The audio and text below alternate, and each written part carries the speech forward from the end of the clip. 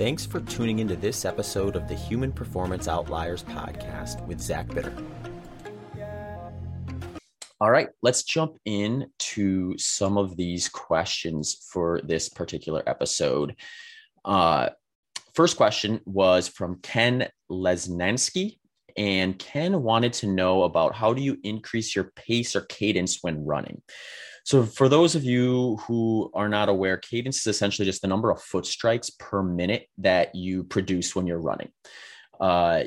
There's kind of a little bit of a catch-all number that a lot of runners will sometimes target, and that's 180 steps per minute.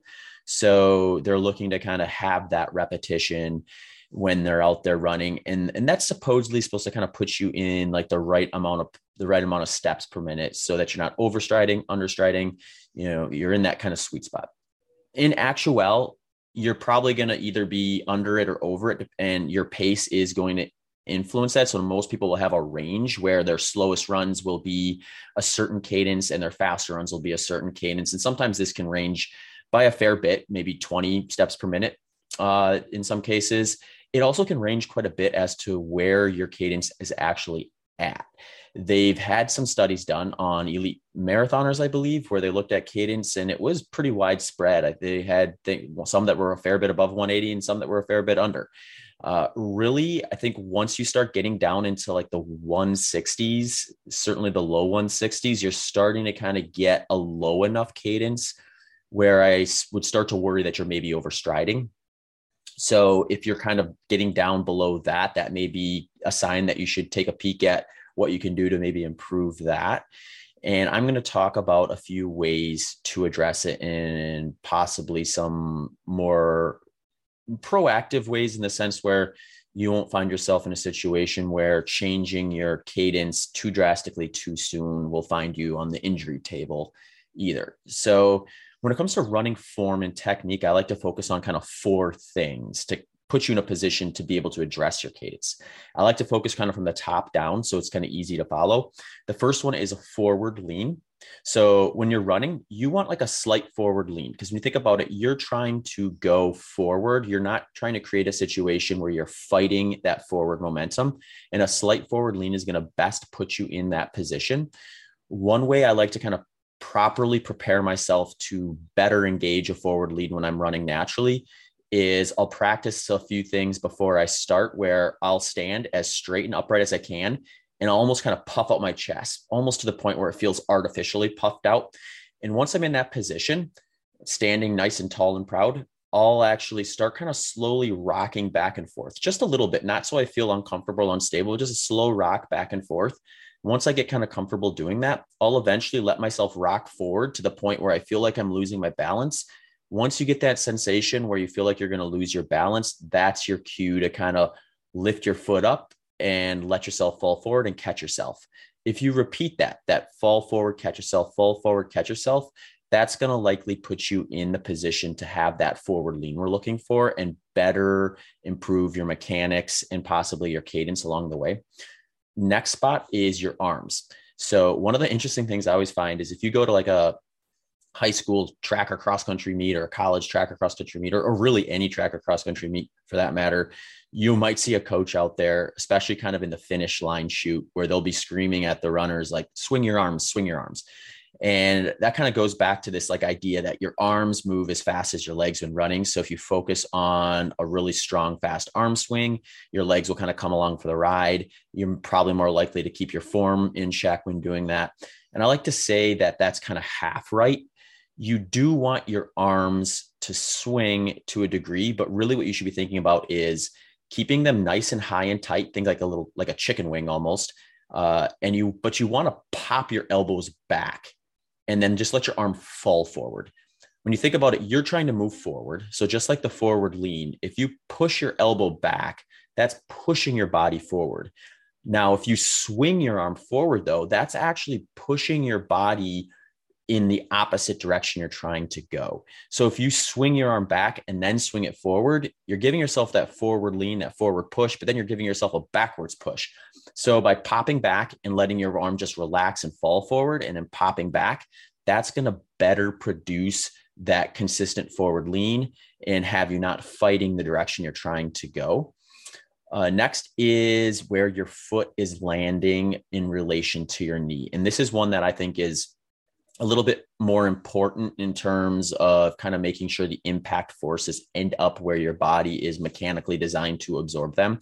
So if you have like a camera or a video or something like that, where you can get of yourself running sideways past it, you can kind of see where your foot will hit the ground in relation to your knee. You want your foot to bear the weight, whether you kind of strike closer to the back half of your foot, the middle of your foot, or the front of your foot.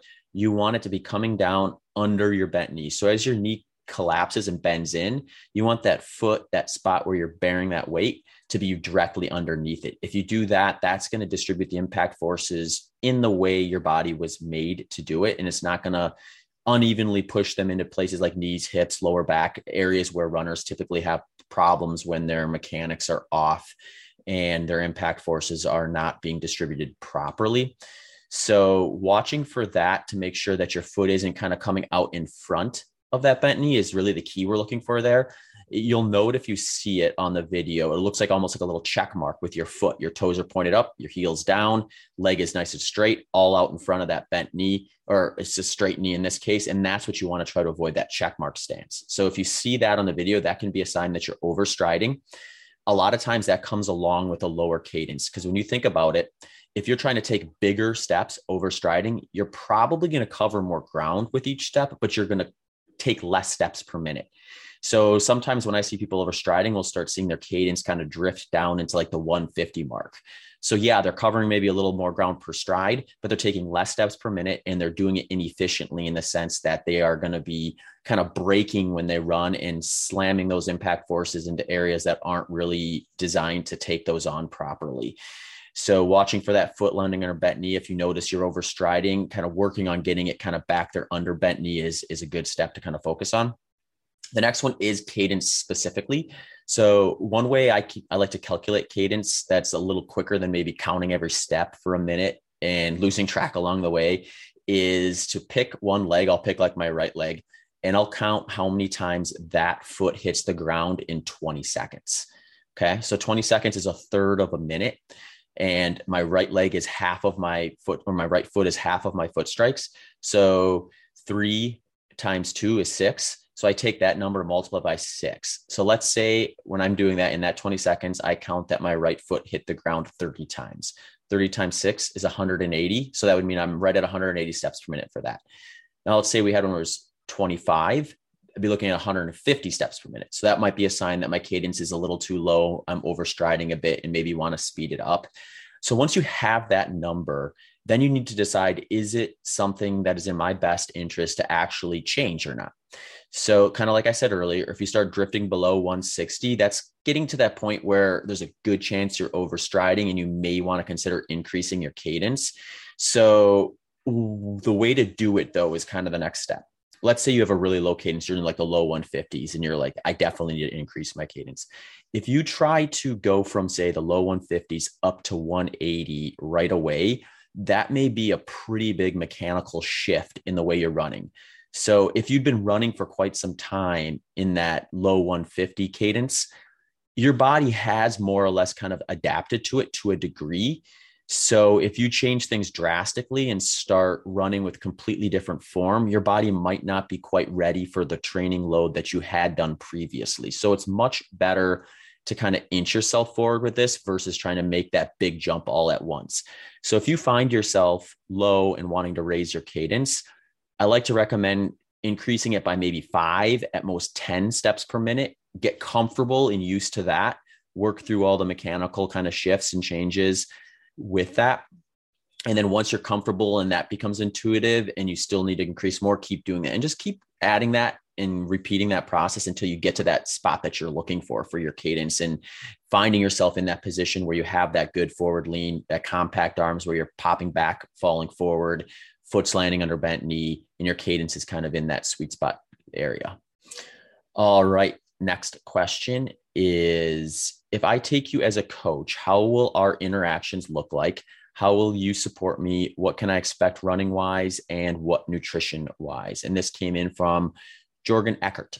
And yeah, he's interested in kind of like my coaching interaction and stuff like that. So I have a pretty wide variety of options. And the reason I have that is because I think there are people who are looking for a lot more support, and then people who are just looking for some information on my philosophy that they can kind of pull from as they need or as they want. So I have things as simple as some ready-made but pre-made plans that you can get that kind of follows my specific philosophy.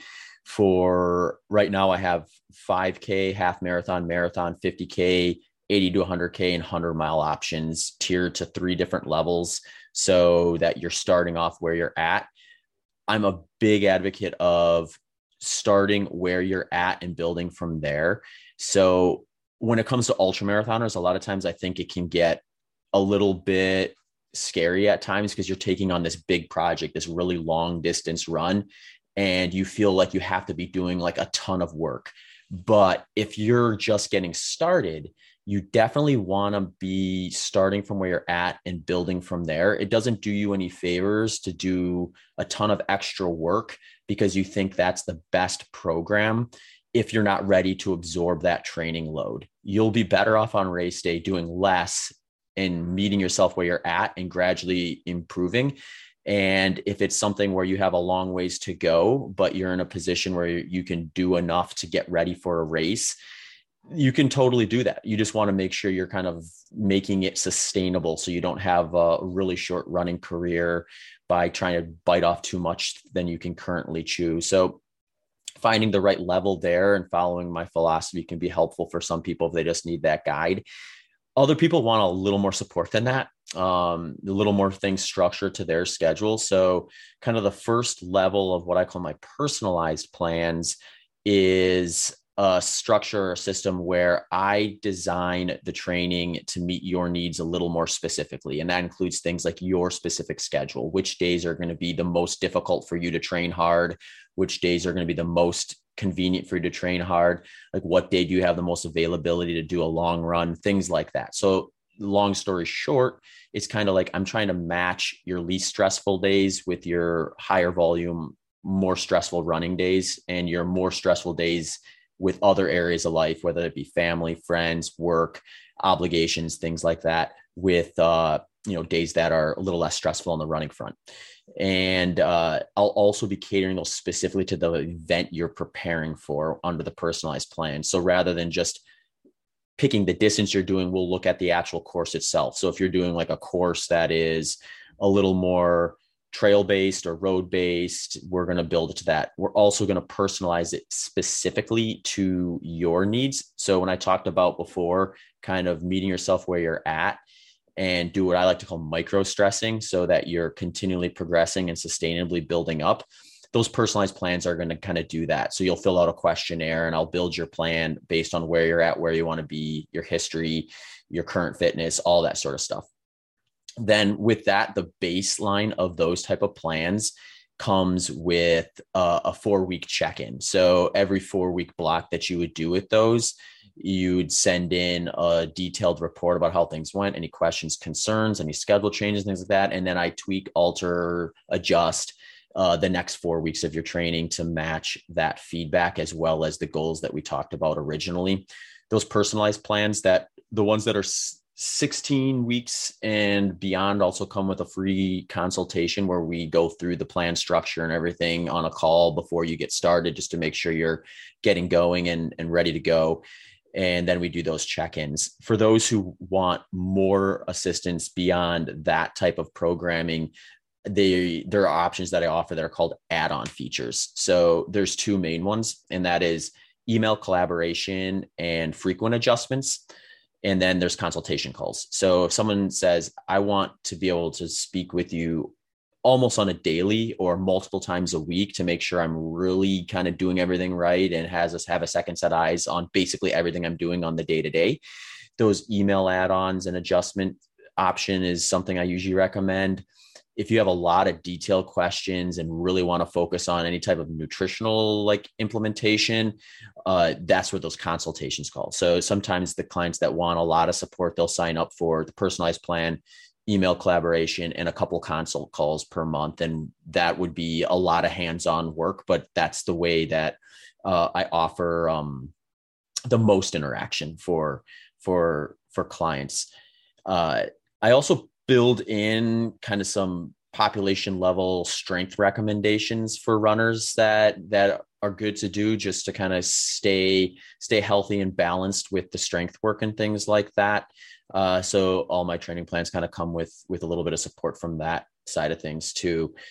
Generally speaking, my philosophy running coaching, especially when we get into these longer distances, is we're going to be working on things early on in the plan that are going to be least specific, but still important to your development and progress potential, and move more specific as we get closer to your race, so that as we get closer to your race, you're going to be doing things that are very specific to the intensity, the environment, the things you're going to need to be really well dialed into on the race itself. So that's kind of the flow of it.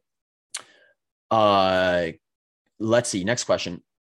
Should managing sleep deprivation be part of an athletic event?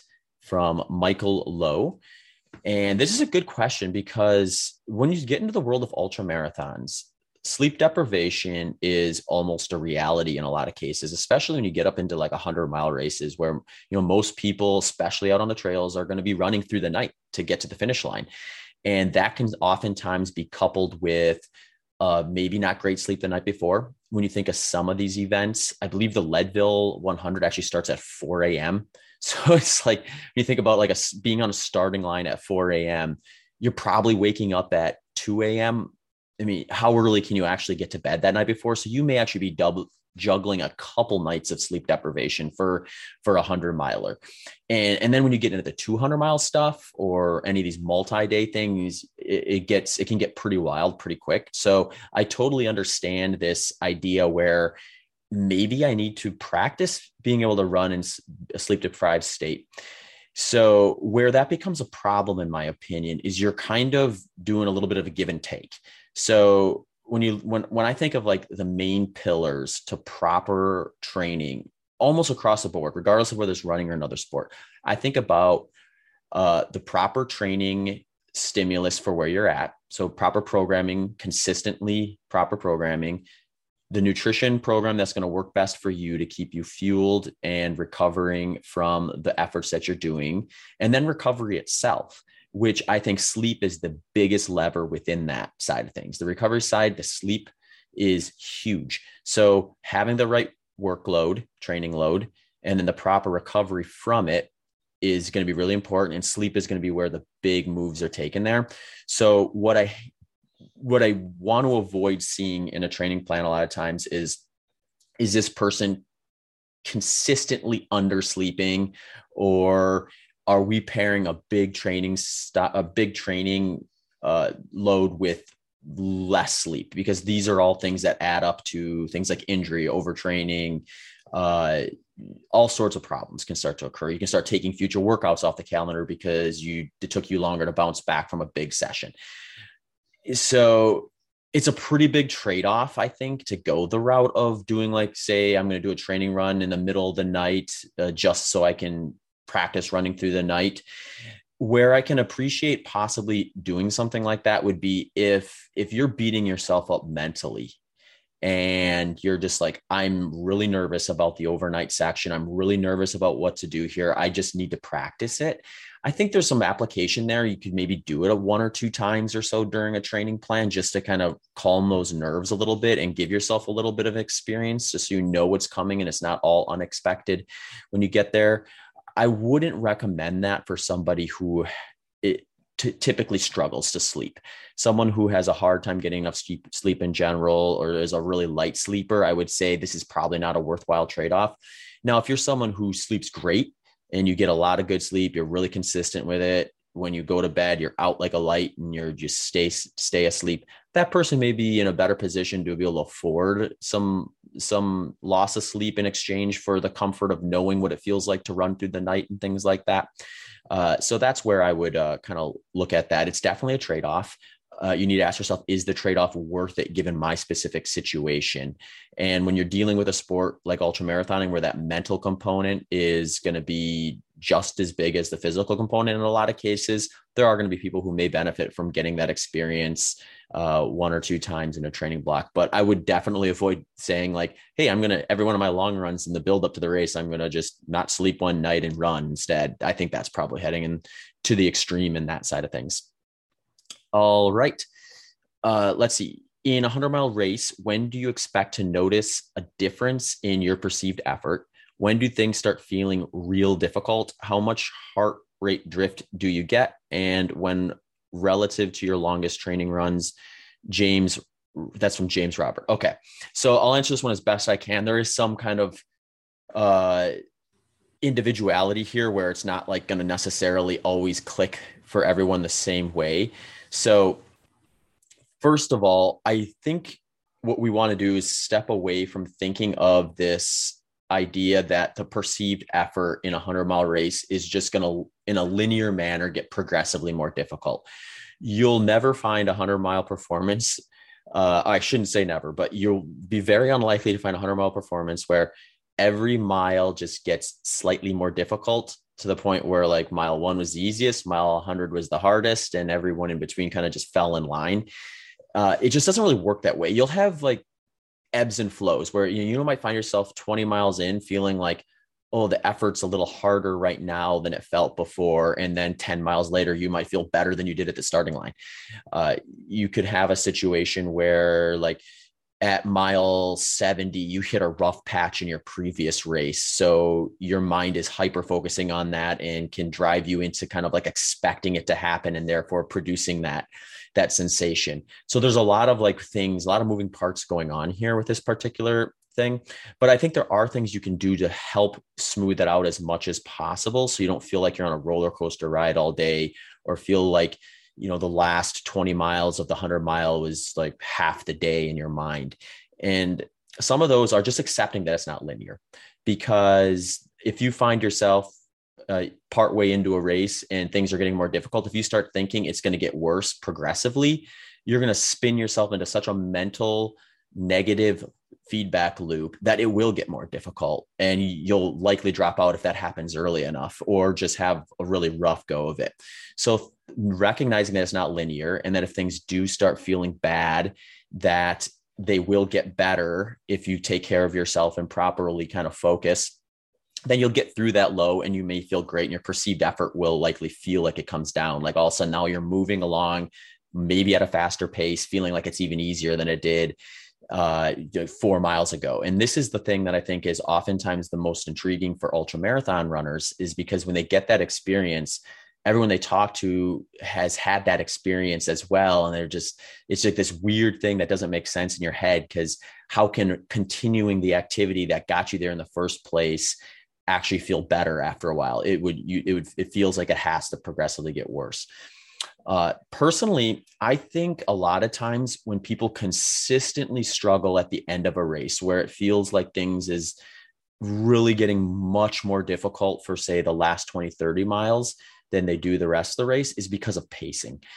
A lot of times the ultra marathon running community, I think, gets into this headspace of they have a race where the end is just infinitely more difficult than the beginning.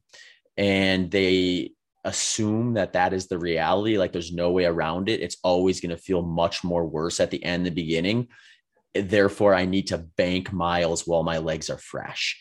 And it's really, really tempting to do this. Everyone's fallen for it. It seems like if you do enough of them, you've fallen for this. I've fallen for it many times, where you feel good in the beginning and you're like, okay, I'm just going to bank a few miles here while I feel good. Therefore, when I start feeling crummy at the end, I'll have some money in the bank, so to speak. And you can cash that in when balance it out with your slower miles. If you try to more evenly pace or sustainably pace a run, or go into 100-mile thinking I could actually run faster in the second half than the first half, versus this mentality where it's inevitable that you're going to slow down, that's when you put yourself in a position where you could possibly actually feel better at the end. And if you pace yourself properly, then you're more likely to find yourself in that position.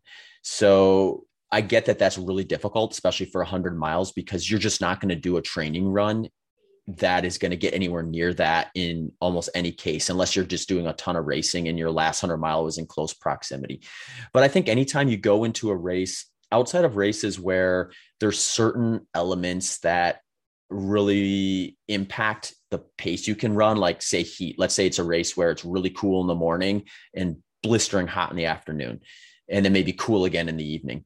I can see some justification for moving a little quicker during those cooler periods because there's just going to be less logistics to manage. You're not going to have to slow down to stay cool as much as you would have to in the afternoon.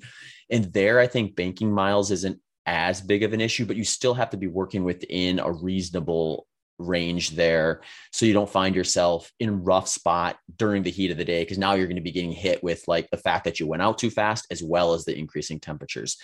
So I think you need to be mindful of that as well. Other things to think about along the way with this is nutrition, caffeine, and hydration.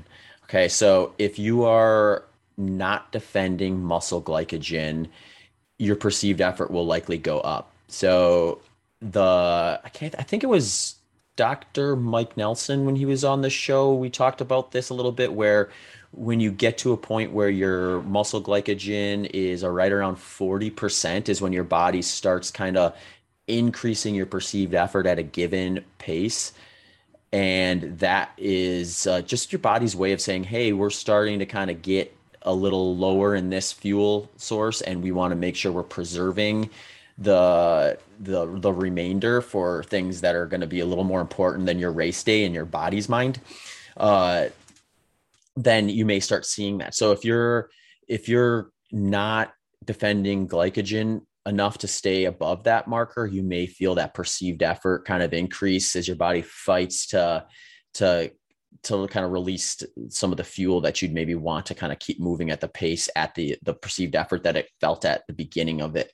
So kind of, paying attention to making sure you're getting your nutrition in a timely way and not falling way off on that can be big. Hydration kind of fits in the same realm with that. You think about it, like if once you hit certain points of dehydration, your blood volume is going to drop, and that's what's going to help you be running efficiently. So if you're behind on fluids and electrolytes and things like that, your body may also increase perceived effort because it just has finite supplies to keep doing the activity you're trying to get it to it. Now you add on top of this everything that comes along with it: sleep deprivation, like we talked about in the previous question, just time on your feet, your legs are getting tired, just relative mental bandwidth wearing out. I like to talk about these 100-mile races as like this is a physical component and there's a mental component. And I think you can drain both of them. And if you find yourself in a position where you're fighting a lot of mental demons because you went out too fast and you're progressively getting slower, or you're constantly thinking about how heavy your legs feel because you were underhydrated or underfueled or something like that, these things are going to all compound.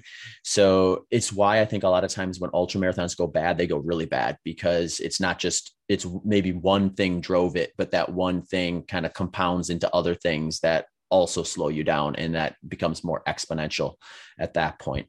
So defending your muscle glycogen, which is going to be different from person to person. We've talked about this on the show before, where I like to kind of put everyone in the same camp where we're all defending muscle glycogen, regardless of whether you follow a diet like mine, which is lower in carbohydrates, or even lower than me, a strict ketogenic diet, or if you're a moderate high carb athlete. Either way, you need to be defending muscle glycogen on the day.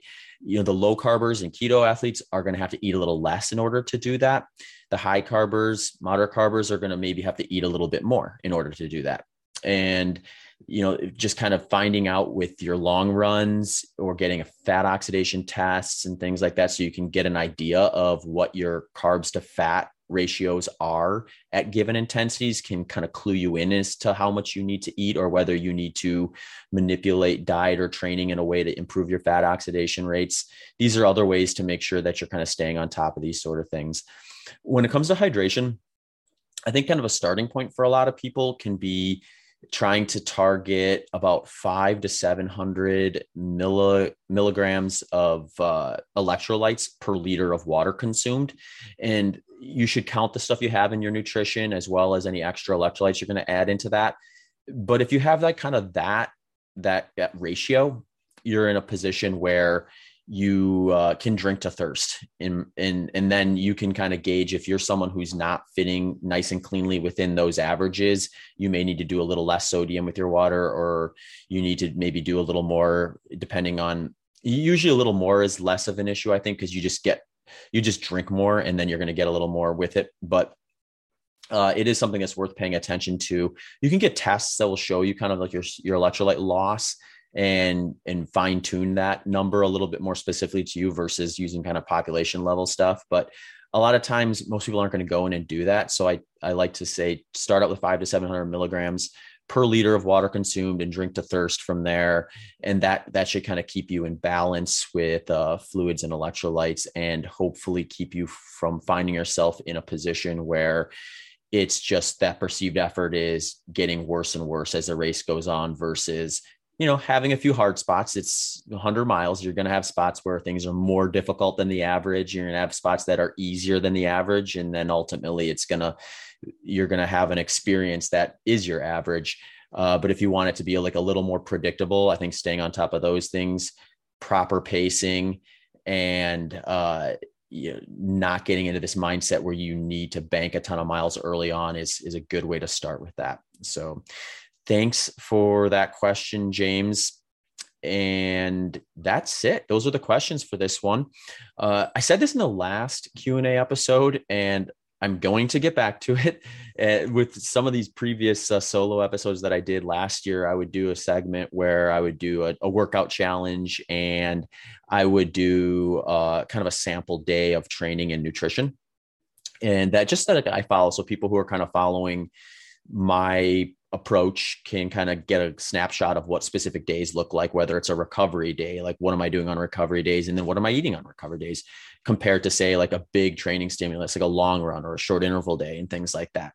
So I will start adding those when I get kind of more settled here in Austin. My wife and I actually close on our house this week. So once we kind of get in there and get everything set up, I'll be able to do a little bit more stuff with the podcast. So if you're interested in that, just rest easy for a minute here. I'll start kind of getting those back implemented into these solo episodes sooner rather than later. But otherwise, thanks a bunch for tuning into this episode. If you enjoyed it, please consider liking, sharing, subscribing to the podcast platform that you prefer, or YouTube if you like the video version of the show.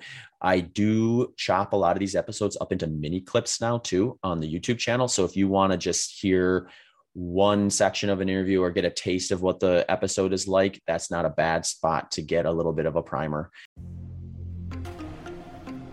Thanks for tuning into this episode of the Human Performance Outliers podcast with Zach Bitter.